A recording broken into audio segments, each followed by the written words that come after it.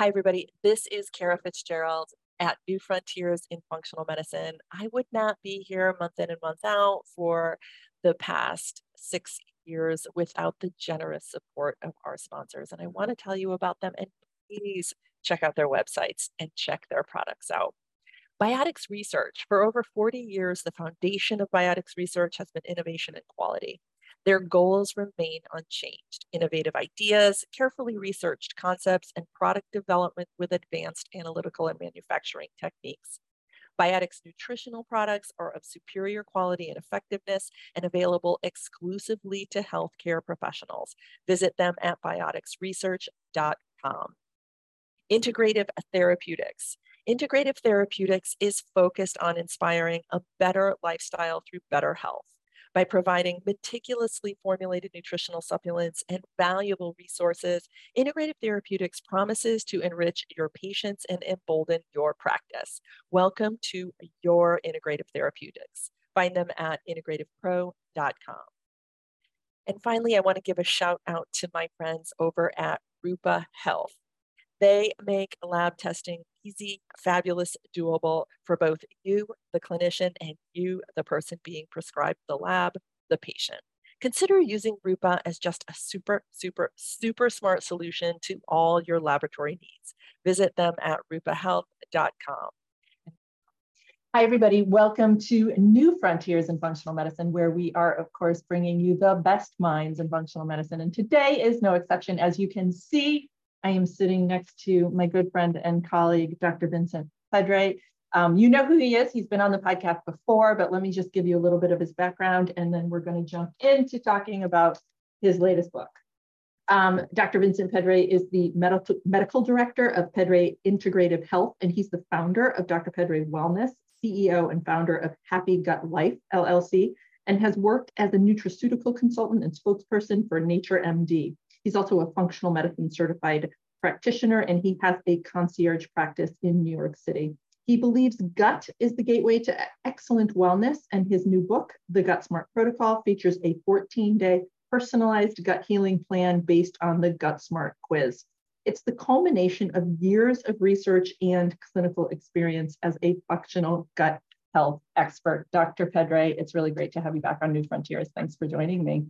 It's a great pleasure to be back. Thank you for inviting me back. Absolutely. Well, I'm excited about your new book. I'm excited about the work you're doing. I love your, I see you on Instagram. I mean, I'm not on Instagram a ton, but I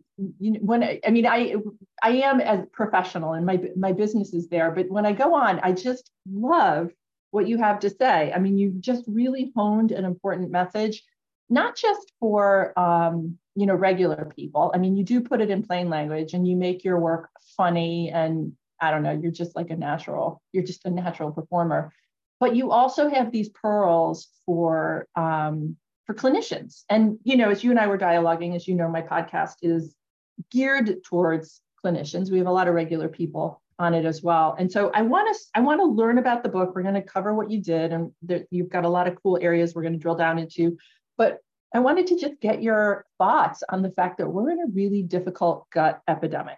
I mean, there was a time early in our careers where, treating gut health was as simple as pulling out gluten, maybe pulling out dairy, giving them a probiotic. Like, it was pretty straightforward. And now it's involved, and people come back to us with repeat difficulties. We're treating SIBO over and over and over, and we're just in this new era. And I wanted to get your thoughts on that, and then also the solution. I think there's a lot to say there.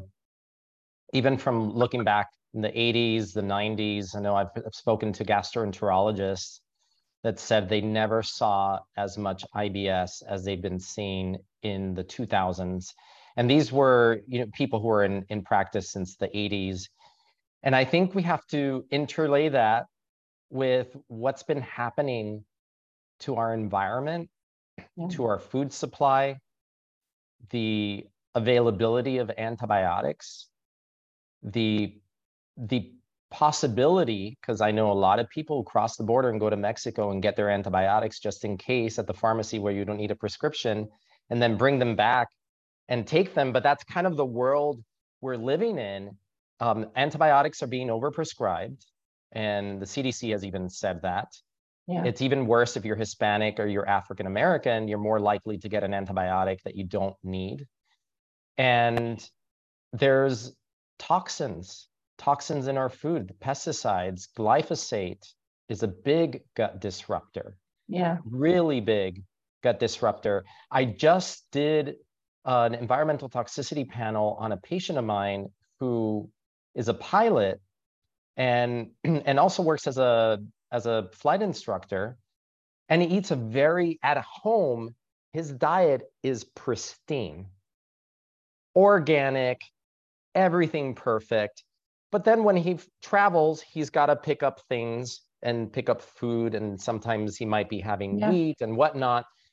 And surprisingly, for someone that I've known is really healthy, his glyphosate level was super high. Wow.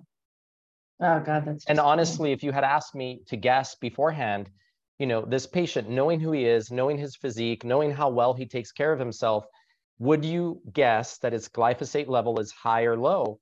I would have said it's low. And so then we were there sitting during the appointment, just kind of like boggling our minds, thinking, well, where is your exposure?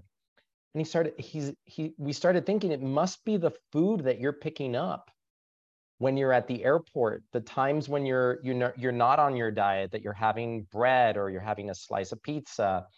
But just think of this as what most Americans are doing. Yeah. And glyphosate is a big gut disruptor because it's a chelating agent, chelates minerals, but it also acts as an antimicrobial agent. And by doing that, it's going to cause a dysbiosis, which then leads to leaky gut and all of the consequences thereof. I think we also can't discount the effect of stress. And I think we have to look at stress from different levels. You know, it's funny because there's a commercial that ran in the 1970s, or I think it was the 70s, about how the world was going to be a better place. And they had, like, back then, computers filled an entire room was one computer. And it was saying how, like, once the future is going to bring, like, less work hours, people are going to have more leisure. What has the internet and smartphones done? Right. The complete opposite. Yeah. People can never unplug. They're working at nighttime. They're checking email. I think we're a hyper-stimulated society under a lot of stress, and a lot of people, and there we can talk about it. Like, there's some studies showing that stress does affect the way that the makeup of the gut microbiome and the way the gut microbiome is behaving. But stress also affects our behavior. What do stressed out people do? I'm so stressed. Eat garbage. Yeah. But also, I'm so stressed, I need a drink. Right. So the end of the workday comes and they're having their drink. Maybe they're having 2 drinks.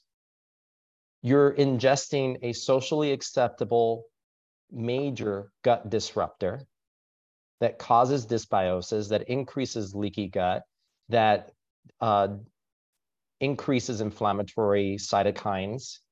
So I think that as a society, as we've moved away from nature and our connection to nature, and we've moved into every life of convenience and more of an urban life. I think with that has come a lot of these problems. I was also thinking, as you were asking the question, plastics, BPA. I mean, BPA also is a gut disruptor and also increases the risk for autoimmune disease. All of these things. I was just thinking, like, I saw a company on Instagram yesterday that was saying they just got accepted into Whole Foods, and it's a metal bottle water instead of a plastic bottle. And it's almost like we've evolved so much into convenience, and we've gotten away from where our food comes from.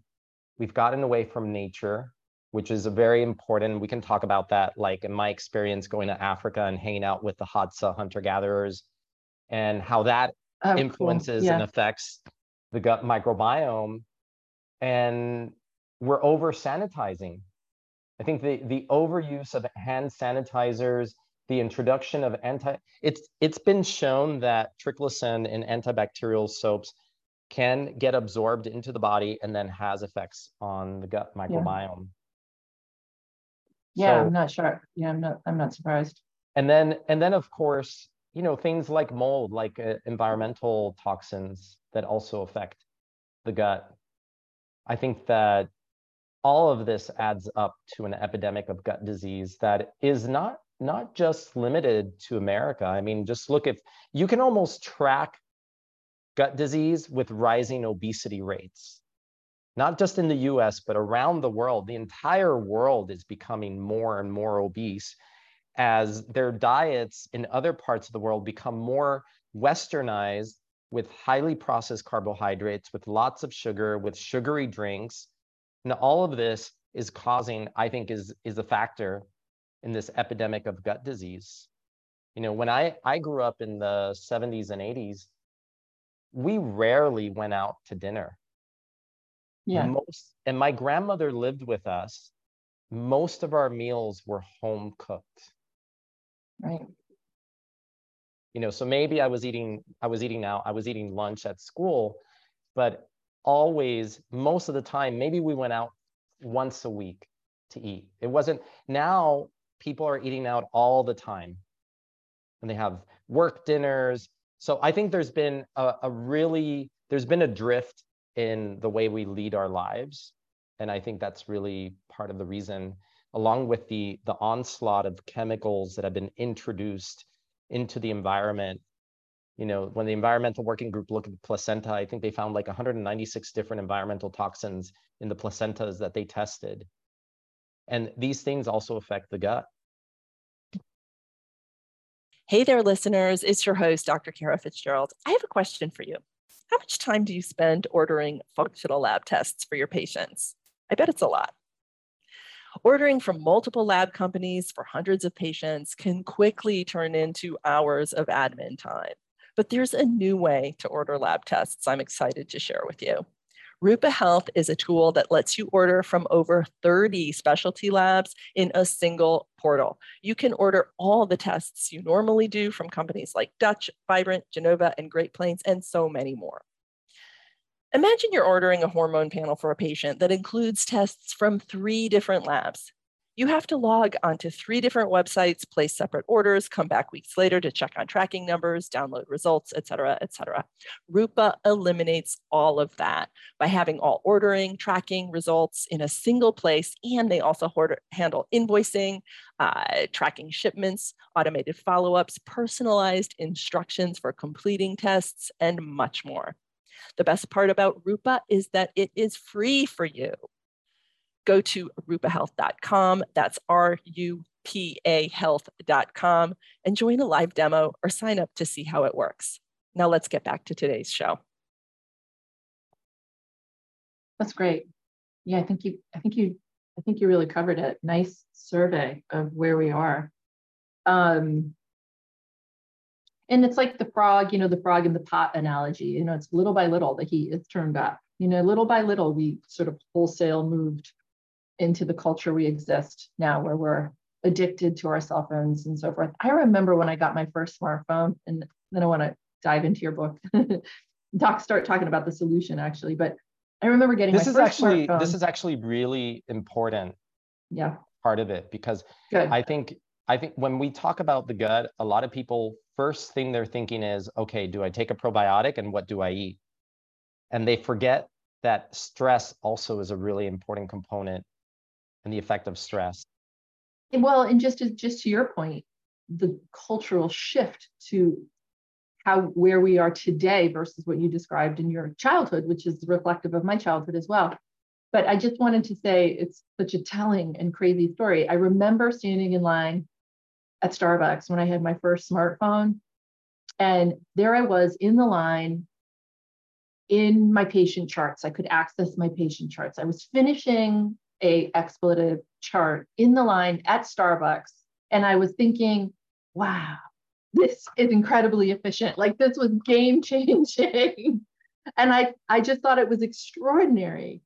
You know, little did I know that, you know, many years later, what it would do to my brain. And now, you know, and having to just absolutely wholesale move away from that. It was incredible. But I imprinted on that moment, that little aha of, oh my God, I've just become the most extraordinarily productive human in the world. You know, and then having I resisted that for so long. I forget the brand because they don't exist anymore. I had this phone that had the keyboard on it. So you actually could press the keys. Yeah. But I couldn't check my email on the phone. I couldn't really, you know, go to a lot of websites. And I actually liked it that way because I thought I'm only going to check email when I'm checking email, when I'm down at my desk doing that. I don't want to work while I'm in transit. And I resisted for the longest time not getting an iPhone until the brand I had said, we're done. We're not going to make any more of these. And then I was like, okay, the next thing is a smartphone.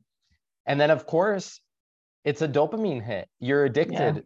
Because then I could answer an email while I'm standing in line in Starbucks. And I thought, wow, now I don't have to sit at my desk and do this. I just made myself more work efficient. But actually, you're adding to your overactivation, overexposure. I mean, that's a whole other thing. Overexposure to blue light and what it does to the brain and what it does to sleep and how that messes your sleep up. And you're never allowing your nervous system to re-regulate itself. You're always amped up. And who knew? I mean, it was very insidious. I was like, wow, I'm actually a more productive human right now. You've got to watch that documentary, The Social Experiment, or something like that, where it's insidious, but it was also very deliberate. They knew what they were doing. No doubt. And that's why they know how to stimulate the brain in that way. And I know we're not here to talk about that. We're here to talk about how the gut affects the brain. But let's talk about that. Listen, you've been thinking for many, many moons about the optimal diet for gut health. And so you've given us a nice little intro on probably what not to be doing. So what is it? You know, what's the diet that we're supposed to be prescribing these days? You know, I've been really evolving over time and thinking about this. And of course, when I speak about diet, I'm putting on my microbiome lenses. So I'm looking at the body through the point of view of the microbiome and thinking, you know, how the foods we eat are metabolized by the microbiome. And through those metabolites, which are things like exopolysaccharides, bioactive peptides, short chain fatty acids, how those are either benefiting us or hurting us. And just from recent studies that have come out, there was a great study from Stanford University that decided to look at a high fiber diet versus a high fermented foods diet. It was a small group. It was 18 people per arm, mostly women. I think it was 73% women, and it was a varied age group. And interestingly, so they put these people, they either had them eat a high fiber diet, which was about 6 to 8 servings of fiber per day, or they had them increase their fermented food intake, so high fermented foods, and we're talking a lot, 4 to 6 servings per day. Wow. Now, and what would serving is a cup. Wow. 200 mLs. Wow. In that study, a serving was a cup. In that study, 4 to 6 cups of fermented foods. Yeah, so a lot of it was actually being accomplished through fermented vegetable brines where you're drinking. Okay. So it's much easier to ingest that much ferment. And of course, they didn't increase them immediately. So they did a 4-week ramp up to the desired goal diet. And then 6 weeks on this high fiber or high fermented foods diet. And then they gave them another 7 weeks to basically follow the diet in whatever way they wanted to follow it. And they checked the microbiome along the way. And they did microbiome analysis looking at microbial diversity. So they wanted to see what affects microbial diversity, high fiber versus high fermented foods. Now, if I was the IRB looking at the design of this study, I would have probably said we need a third arm. We need a control group that's not on a high fiber, not on a high fermented foods diet, to give us a little more comparison. And what was the fiber? Was it a variety or was it a single fiber? It was a variety. So increasing things like onions, leeks, blueberries, bananas, so all different sources of fiber. Okay. Okay. Yeah. And interestingly, you know, because when I started reading the study, I was thinking, wow, eat the rainbow, like the fiber, it's all these prebiotics. It's feeding the gut microbiome. Yeah. It's gotta be the one that wins. I was like at the Kentucky Derby thinking like, who's gonna win this race? The other cool thing they looked at is they wanted to look at how does it affect the immune system? So they looked at 19 different inflammatory markers. So they were looking at things like C-reactive protein, but they were also looking at cytokine activation of macrophages and white blood cells. So they were looking at a lot of like different ways that the immune system might get activated. And you already probably imagine what the result is, because I kind of sort of you're leading us. Yeah. I but tell was us, leading I'm you in dying that to direction. know. But you're The fermented foods group had the greatest increase in microbial diversity. And as a result, 19 of their inflammatory markers, all 19 markers dropped. Interesting. So immune activation dropped. So they had background inflammation. Were these healthy people at start? So these were just normal people with some background inflammation. Yeah. Like everybody in this country, like everybody in this world who's eating, you know, disordered diet. The people before they started the program, they were eating about 10 to 12 grams of fiber per day. Some were a little bit higher at 20, but during the diet, they increased that intake at the highest to around 40 grams. In the fiber arm. In the high fiber group. The fermented foods group was eating about 0.4 cups of fermented foods before. And during the diet, they increased it to 4 to 6 servings. Some of them got as high as 6 servings per day. And it was always that nutritive broth? It was always that fermented broth? No, it was yogurt. So the majority of them was either vegetable brine and combined with yogurt. Okay. But they could have other things like sauerkraut, kefir, but most of them seem to gravitate towards yogurt and the vegetable brine drinks. But they did something interesting, because they found that the fiber-rich group did have an effect. It was an immunomodulatory effect. Mm-hmm. And they found that the fiber either increased immune activation or lowered immune activation. So they decided to look at the fiber-rich group and say, well, let's look at their baseline microbial diversity before they started the program. And they were able to divide the fiber-rich group into 3 levels, so low, moderate, and high microbial diversity before they started the diet. And not surprisingly, the group with the highest microbial diversity, when you introduce fiber, what they found was that it actually lowered immune activation a bit. And the one with the lowest microbial diversity, when you added fiber, it actually increased immune activation. Biotics research, I've been using them in practice my entire career. I know my good friend Alex Vasquez is a product designer over there, and he puts together some brilliant formulations. In fact, you know, lots of people participate in their fabulous designs. They have some of the best gut botanical combinations out there that have been researched as effective in IBS. We use them in SIBO. They have perhaps the best form of oregano oil, ADP. It's an enteric-coated product that, you know, we've been using in practice since it was first released. They've got serum bovine immunoglobulin. They've got a host of fabulous probiotics with good efficacy and adequate potency, sufficient potency. So anyway, check them out. So there was something there about microbial diversity, and I think this is a really important study to reference when you're asking me, what is the best diet for gut health? because I honestly don't think that it's fiber versus ferments. I think it's both. We need both. I agree with you. I just want to circle back to the finding that the immune system was actually stimulated in those with the lowest fiber at baseline, and why lowest microbial diversity. Oh, lowest microbial diversity at baseline. They introduced the fiber, so diversity is obviously going to be stimulated in that context, and they turned the immune system on. Did they infer that this was beneficial, or were they looking at this as inflammation? I mean, was there sort of a regulatory process happening? What do you think? They looked at it as it being more of a regulatory process.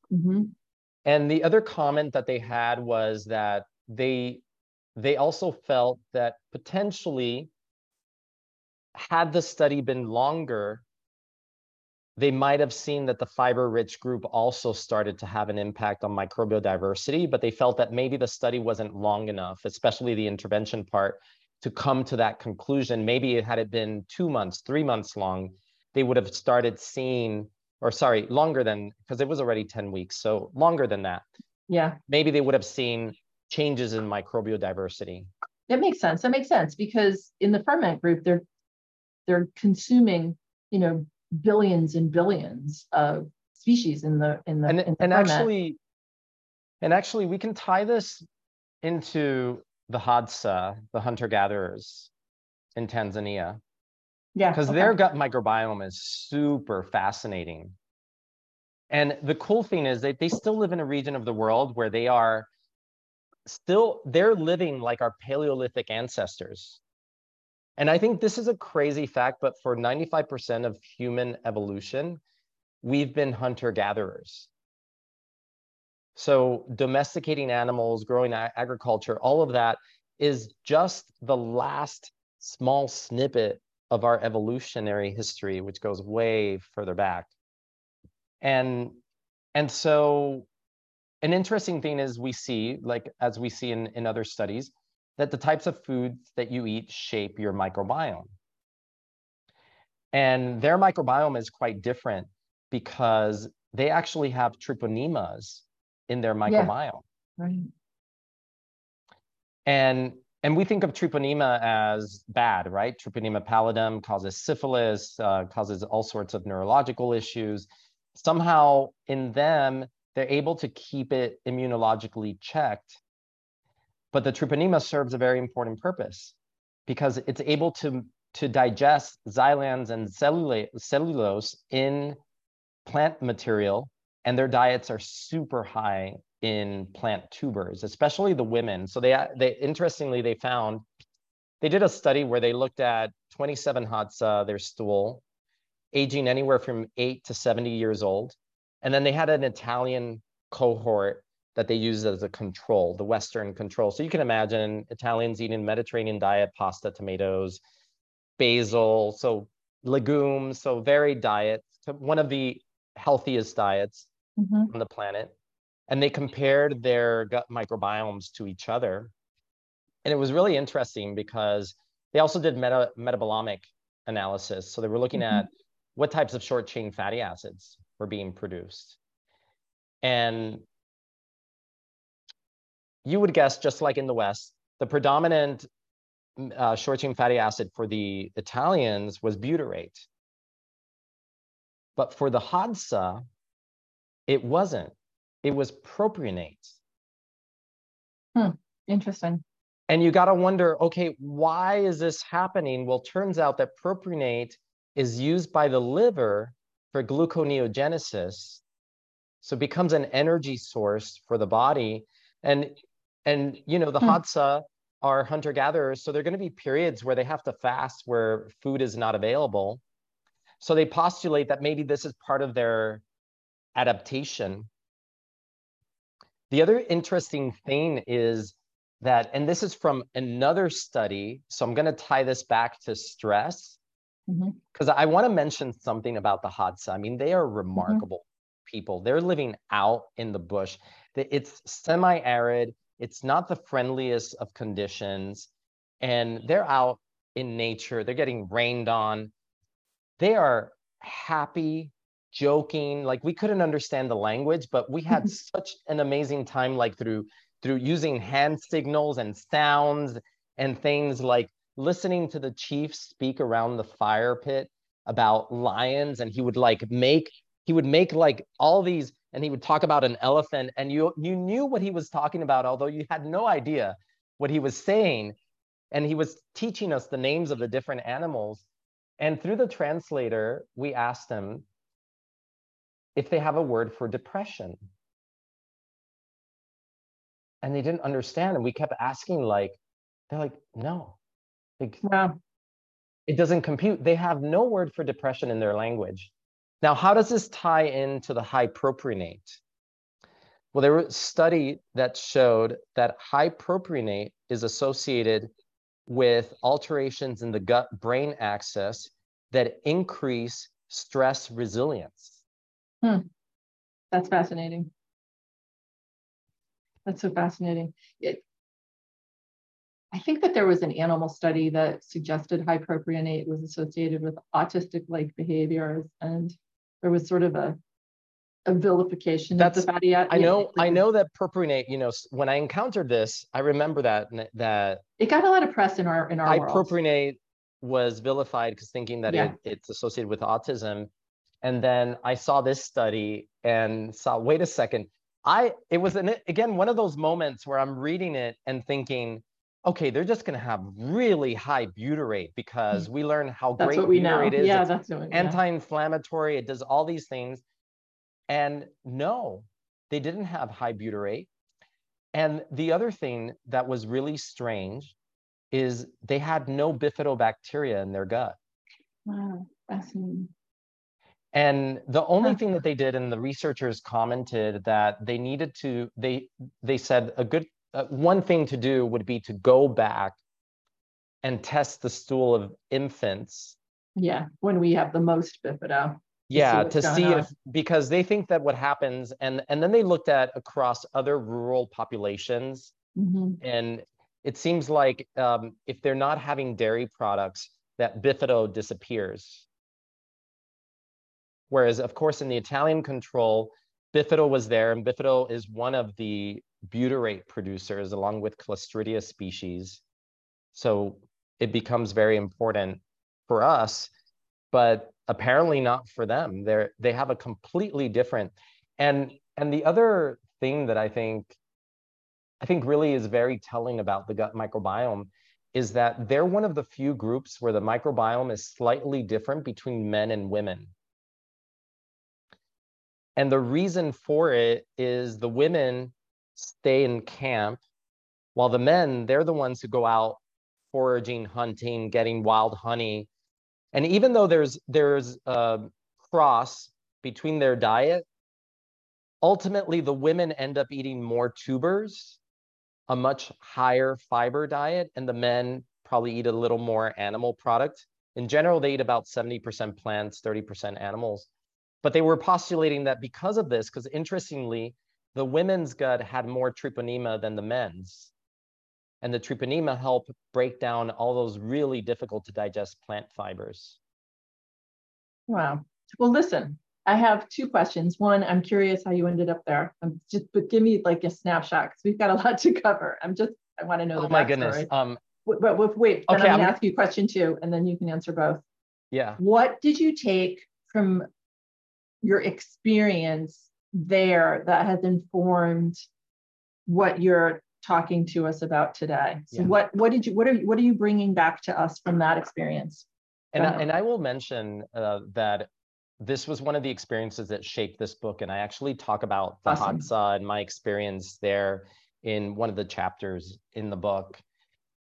You know what? It was a connection through a group that I went to Burning Man with. Oh, cool. Okay.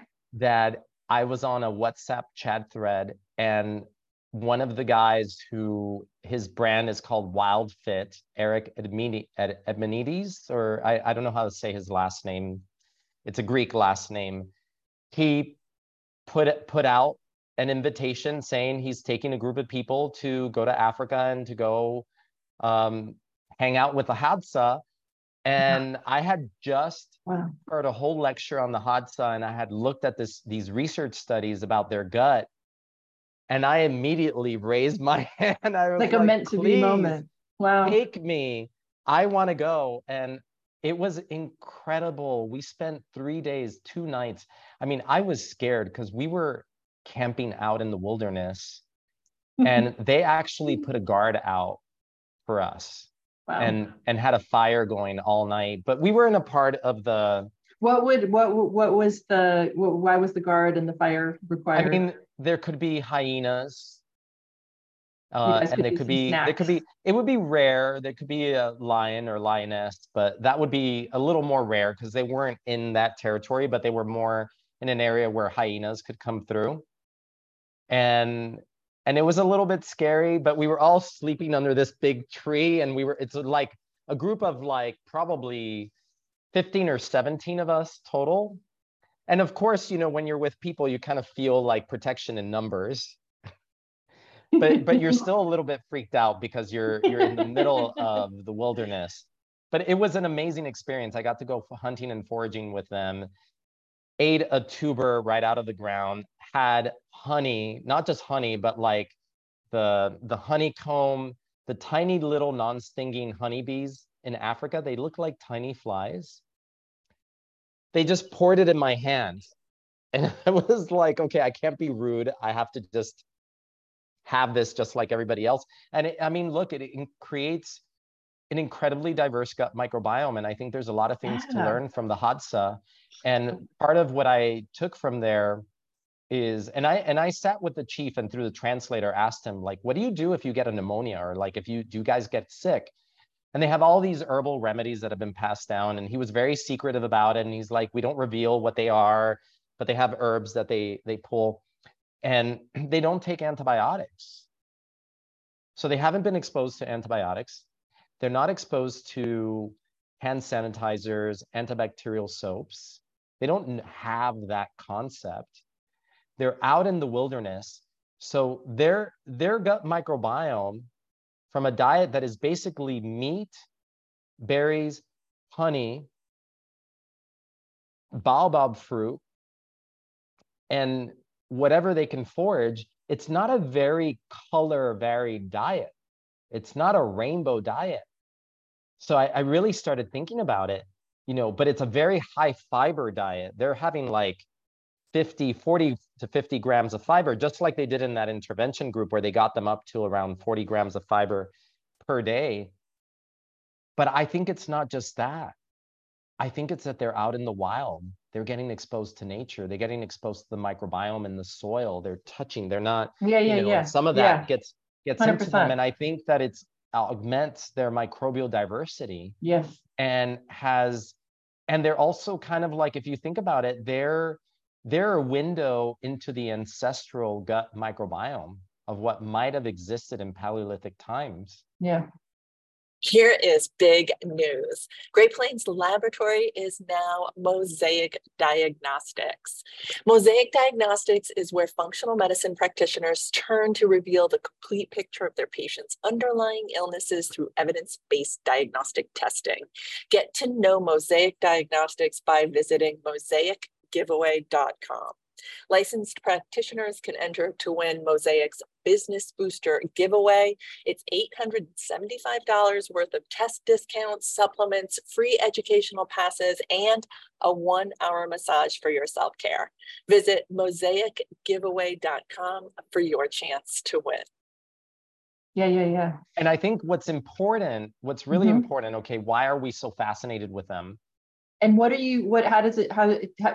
how did it create the Gut Smart protocol? How does your experience with the Hansa inform where you are? I just want to just quickly diverge and say, you know, why all this fascination with this? So first, I said microbial diversity is the holy grail. Microbial diversity decreases inflammation, decreases the risk for all sorts of chronic degenerative diseases, including mental illness like depression. They have no heart disease. They have no diabetes. They have no obesity. They have no cancer. Then they have no depression. They don't even have a word for depression. They don't have depression. So I think that's part of the significance of the Hadza, is seeing it's not like we're going to go and become hunter-gatherers.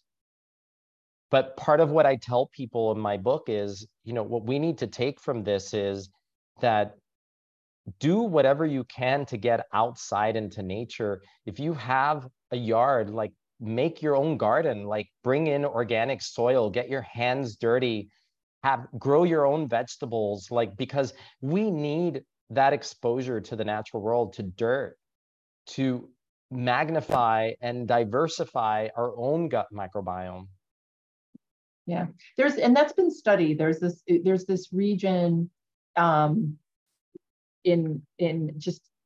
where Russia and Finland meet. I don't want to misstate the region. I think it's Karolinka. My apologies, I'm probably not quite saying that. The Finnish side is completely developed. So their agriculture, it's developed. It's modern agriculture. You know, things are chopped down. There's no more forest, et cetera. And they're using pesticides, et cetera. And then on the Russia side, they're using old farming techniques. You know, they're using the forest is vibrant. Agribusiness hasn't descended. You know, they're not using modern, and they're just really intimate with the forest and with the plants, with nature. Allergic disease is rampant in the Finland side, you know, just classic, all of the stuff that we see here. And it's non-existent in the Russian side. And they look at skin the skin microbiome, and then they studied the plant, to your point, the plant's microbiome. Like, they studied the microbiome in the environment, and they see this radical difference between the two. Obviously, over in the modernized side, it's really damaged, and it's diversity is contracted, and we see the commensurate diseases of the modern era rising with that, and they don't see it in Russia. So to your point. Yeah, the same thing that you see that happens to the gut with antibiotics, which is another takeaway from the hot side, especially if you're, you can't go back and erase the past.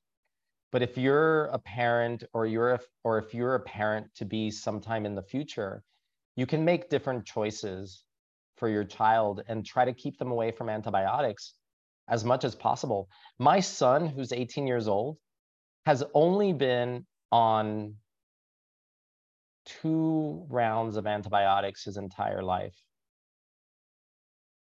That's it. And that's as a parent, as a doctor who, I was willing to take the risk because we could observe him, that most times he was sick, it was a viral infection. And the one time he was 7 or 8 years old and he had an ear infection that just was not budging. Yeah. And we ended up having to put him on antibiotics, and he responded immediately. But I think it's important to try to limit your exposure to antibiotics until only if they're absolutely necessary. And to equate that to what's happening to the soil, I said glyphosate, pesticides are like antimicrobials. The same thing that is happening to our gut microbiome is happening to the microbiome of the soil because of the use of glyphosate. And they've looked at the shifts in the microbiome of the soil on soil with crops that are genetically modified that get sprayed with glyphosate because they're glyphosate resistant crop. And they find that the soil microbiome starts to shift into some harmful types of bacteria that are not good for the soil. The soil loses its microbial diversity, and then we're supposed to eat those plants that are growing on this less diverse soil that have less nutrients and minerals because you're spraying them with a mineral chelator to kill the weeds, but it's also starving the very plants that we're supposed to eat of the minerals. So another big lesson is just seeing that we're not in isolation. Like, what's happening here to your body is partly because of what's happening out there. Yeah. And because of that, I think for the choice of our health, for our patients, we've got to encourage them to buy organic as much as possible, shop at local farmers markets, like buy local, and try to reduce your exposure to these harmful substances. But also because organic food has more antioxidants, it has higher polyphenol counts, it's just going to be better for you. But organic, like agribusiness organic, is not as robust as local. Not as robust. And I can tell you, I see the difference when I would go to my organic farmer in my old neighborhood, and I still will go back there from time to time. They're an organic farm. They're from Egypt. And her husband is an engineer, and he decided to go back and study the ancient ways, agricultural ways that were being used back in the time of the Egyptian culture, like the pharaohs. with the pharaohs, with the Nile. And it's basically an organic technique, and they apply it to the way that they grow their food. But they also, I know this might get it a little bit woo-woo, but they also pray over their vegetables. They pray over their plants. Cara, the produce that I get from them will stay fresh in my refrigerator 4 to 5 times longer than anything that I buy mass-produced organic. That's fascinating. Aren't you in the city? I'm in New York City. So they have a farm in the city? No, their farm is in upstate, I think pretty far upstate New York. Okay. Yeah, it's called Norwalk Farm. Yeah. And then they bring stuff in and they sell it in the city? They drive in. It takes them like 4 hours to get here. And so they're way out. It's just amazing, you know, and the other thing is, like, when you go to the farmer's market and you meet the farmer, like, and you get so much closer to where your food comes from, I think there's such a greater level of appreciation for what it takes. Awesome. I love it. What's the name of this farm again? Since they're called Norwalk Farm, and they've actually been written up in the New York Times because a lot of the high-end restaurants in New York City will buy produce from them because they have very rare varietals, heirloom varietals that cannot be found anywhere else that they've preserved. That's pretty cool. That's really interesting. Listen, this is a little bit of a left field question. What do you think of Himalayan tartary buckwheat? Our mentor, Dr. Jeff Bland, of course, is growing it, and he's growing it. I think the first farms are in upstate New York, which is what made me think of it. But it's kind of a little bit of a badass nutrient that I find interesting. And have you given it any thought? Is it on your radar at all? Himalayan tartary buckwheat? It's sort of like peripherally. I mean, okay. It's buckwheat, so it's gluten-free. The thing that's interesting about it, and maybe you'll check it out, and I have more questions for you, so I don't want to digress here too much, is that it grows in the Himalaya, and it grows in such difficult environments that it's busting at the seam with those sophisticated, polyphenol phytochemicals beyond just polyphenols. Yeah. It's just loaded up with these kind of. It's almost like what you said is that its hormetic stressor. Yes. Creates a stronger plant with greater antioxidants.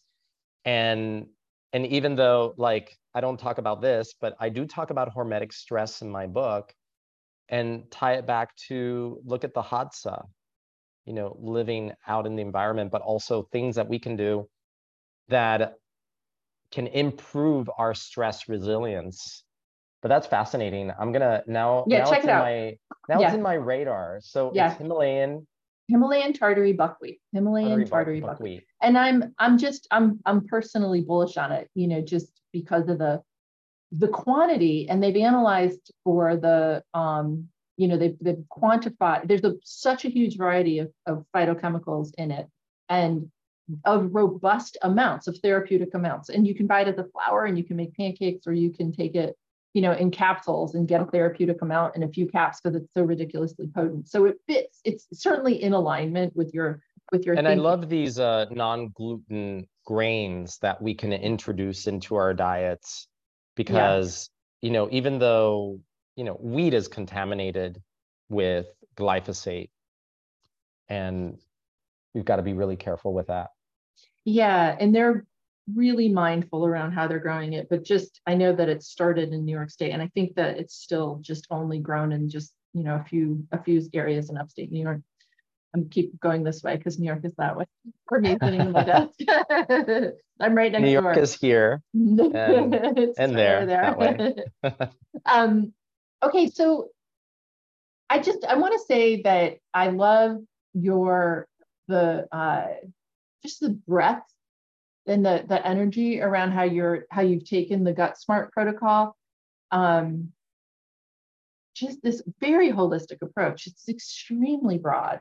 And I do want to get to brass tacks, like how much fiber should we be eating? What should we be eating? How much fermented foods should we be eating? Should we be going for 4 to 6 cups as they did in this study? I want to get that.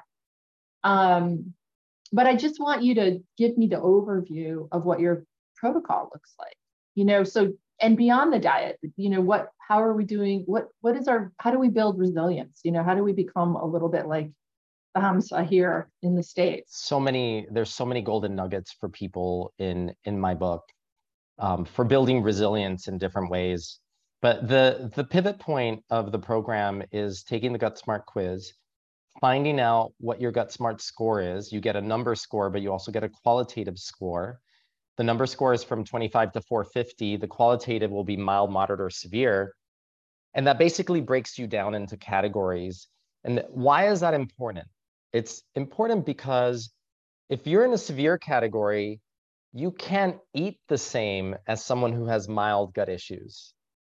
And this is what I wanted. This was a really big challenge, Cara, to basically figure out how in one book can I help all the variety of people that I've noticed and seen through my 10+ years of being really diving into gut health and seeing so many gut patients, and realizing that you can't just say one diet for all.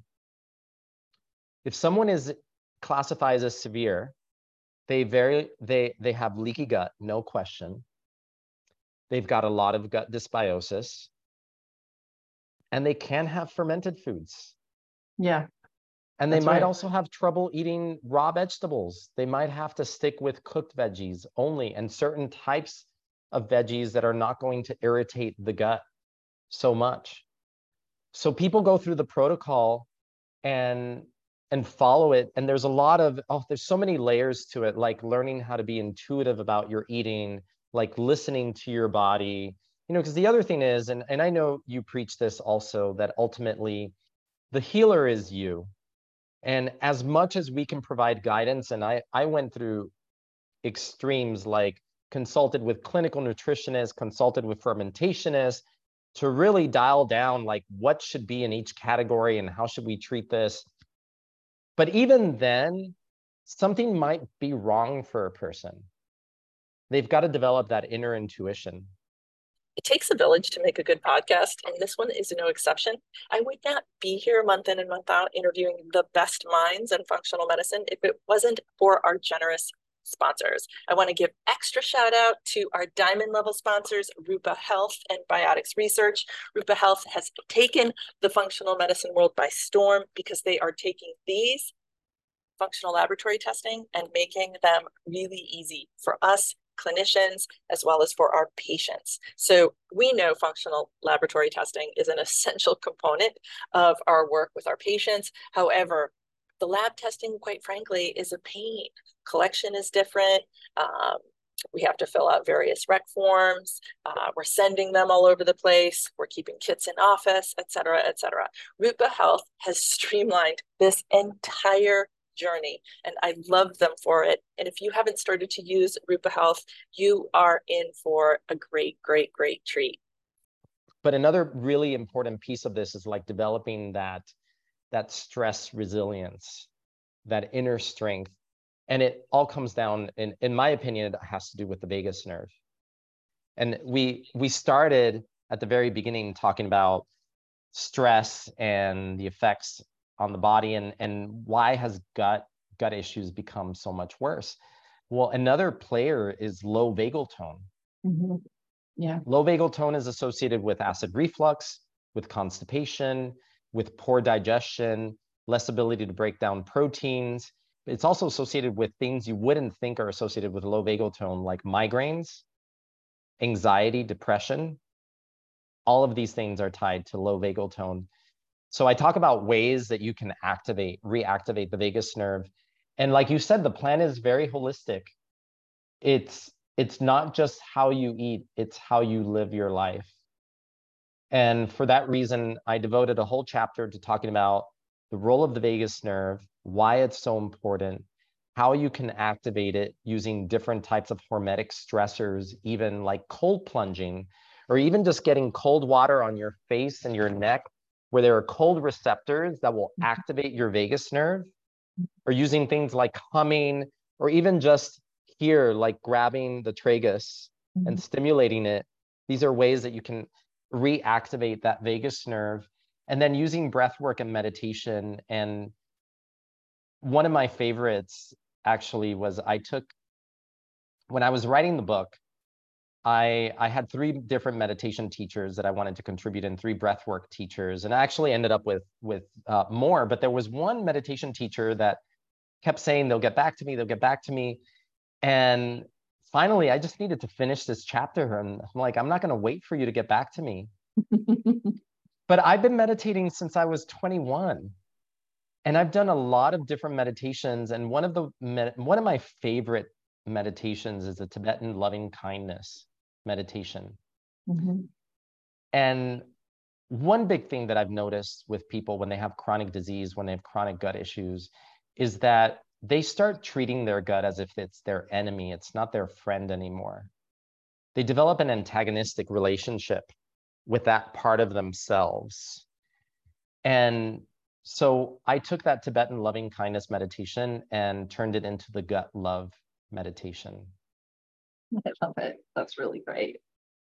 And basically just reteaching people how to reframe that relationship with themselves, which I think is really important piece of the healing journey, is rewriting that relationship with your sick body, whatever it is, whatever that chronic health issue is, and not letting the chronic health issue or the chronic gut issues or whatever they are be the defining factor in who you are.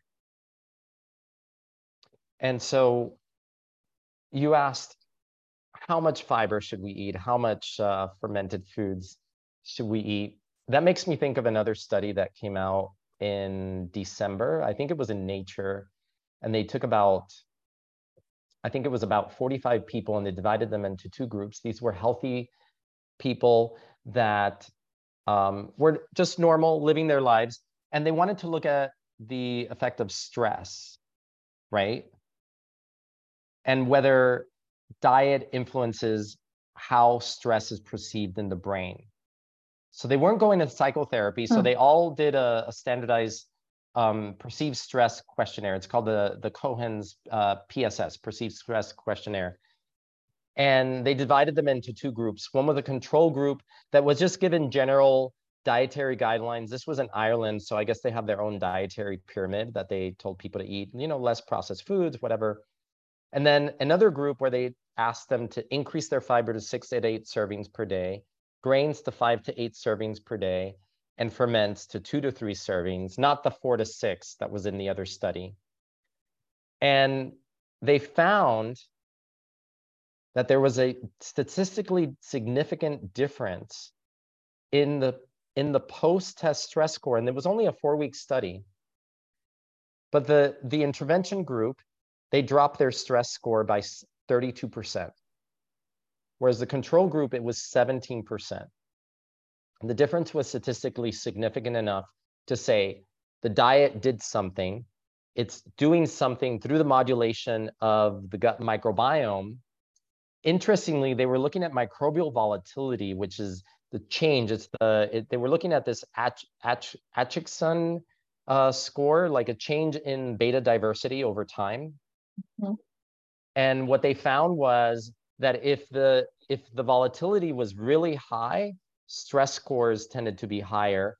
If the volatility was low, the change in the microbiome was low, stress scores dropped. And they found that in the intervention group, the volatility was lower. In the control group, volatility tended to be high. That's interesting. And so you look at this and you think, wow, like diet can modulate the way the brain is functioning, just kind of tying back to like how stress affects the gut, but the gut also affects our stress perception through the gut-brain axis. And it makes me think, it's hard for people to eat a lot of ferments, right? Like you tell people 2 to 3 servings per day. And again, take the Gut Smart quiz, figure out if ferments are right for you or not yet. But I think we need to be thinking about them. And we need to be increasing our vegetable intake. And I know you talk about this in your book, Younger You, that we're not getting enough vegetables. Like the amount that we need in order to change the microbiome and then epigenetically change the way our genes are being expressed is much higher than what we're getting. And I think what I'm inserting in there is that we've also, like the ferments, they're like, hey, we've been around for 10,000 years. We were first used in China like 7,000 years ago when they were fermenting rice, honey, and grains. And we need that. That's part of what creates this diversity, but also this resilience, this lowering of inflammatory markers that makes people much healthier, both physically and mentally. And this is the Gut Smart protocol. You know, we're at the end of our podcast. I think this has been such a lovely conversation. I have to say, it's just such an unexpected, delightful conversation. I want to give you an opportunity to just touch on anything you feel like you need to touch on, but the way that you've taken, really, this is like system medicine, psychic medicine. You know, it's just, it has, I mean, of course, it's the solution to this gut epidemic that we're in, you know, just kind of unraveling and taking us back to where we were. And I like how broad and inclusive the quiz is, because we have patients, of course, walking through our doors who have been eating 4 foods, you know, for the last month. That's all they can tolerate, or maybe even longer, right? And they're malnourished and they're afraid of food, you know, and their gut is the enemy. There is this volatile relationship. The fact that you brought loving kindness meditation to the gut is just like a stroke of utter brilliance, you know, because that patient coming through our door is, you know, at war with themselves. And you can't heal a body that you don't love. And so there's this step by step. So the fact that your protocol really acknowledges that, and there's no force, you're not forcing. I mean, you'll lose folks if you're insisting that this one defined diet is the correct diet. There has to, you know, there's a journey towards restoring. I get that. So I appreciate and also I think we can learn a lot by seeing, you know, there's so many examples. Like I'm so curious about the blue zones, and we didn't get into this, but I've been curious about the gut microbiome as we age, and what's different about the gut microbiome of centenarians versus people who don't live to become 100. Well, we know diversity is a piece, certainly. Diversity is a piece, and one other part of it is I'm going to say stress resilience. The ability of their microbiome to lower inflammation, whereas others who don't live as long, their microbiome loses the ability. As we age, a lot of people, their microbiome ages in a way that it loses the ability to control inflammation in the body. Whereas you look at these centenarians and their microbiome still has the ability to bring down inflammation. Oh, interesting. I mean, I knew diversity was a piece, and then you would extend on that and assume that they're influencing obviously some of the breakdown. But yeah, that's fascinating that that's been evaluated. What else? Is there anything that you would like to leave us with? I know that we could probably talk for another 2 hours, but I think God, I feel like we've had such a great conversation, and I'm so appreciative of being able to share these musings that I have. Like I haven't stopped looking at the literature since I turned in my manuscript, because stuff just keeps coming out. You know, there was a study in December that showed that 13 different bacterial taxa are associated with depression. And one avenue to depression is the production of TMA from a bacteria called Hungatella. that then gets converted to TMAO, which we know increases stroke and heart disease risk. But I didn't know that TMAO also increases risk of depression. Yeah, that's interesting. I did not know that. So, I mean, God, I just can't wait for people to read this book. And I think you captured Woohoo! a lot of pieces of it, that it's really a holistic mind, body, gut plan. I want to show one other thing that you sent me that I just really can't wait to use. It's a fermentation. Oh my kit. gosh. Yes. Yes. I can't wait to bust this That out was at such a home. nice gift from Swami that creates these fermentation kits that are already easily, like, has the spring mechanism so it can let the gas go out. Super Super cool. excited about that. Yeah. I really appreciate being on your podcast and sharing this information. I think that it can be so empowering to people. We need answers. You know, we're in a challenging time, and I think that We've got to reverse the train, because we're on a train that's heading towards a cliff. Yeah. And Or perhaps we not only already need midway. It's already like midway. Like, we've got to pull the brakes and then hit the reverse engines, because it's not pretty where society is going. Yeah. I think that you've given us some tools, though, to begin to unwind it. And it's not another course of Xifaxan. No. A lot more. No. All right. Dr. Pedre, thank you loads and loads and loads for coming on the show. And I wish you the best of luck in your book. We'll certainly be supporting Gut Smart Protocol, not in this podcast, obviously, but just, you know, more broadly in our social media. It's really good work that you've done. It's really inspiring. Thank you. I really appreciate it. As always, thank you for listening to New Frontiers in Functional Medicine, where, because of my sponsors, I am able to bring you the best minds in functional medicine. And of course, today is no exception. Not everybody can be a sponsor on my platform, so I appreciate the good work, the relentless research, and the generous support from my friends at Rupa Health, Biotics Research, and Integrative Therapeutics. These are brands I know and trust in my own clinic, and I can confidently recommend them to you. Visit them at rupahealth.com, bioticsresearch.com, and integrativepro.com. And please let them know that you learned about them on New Frontiers.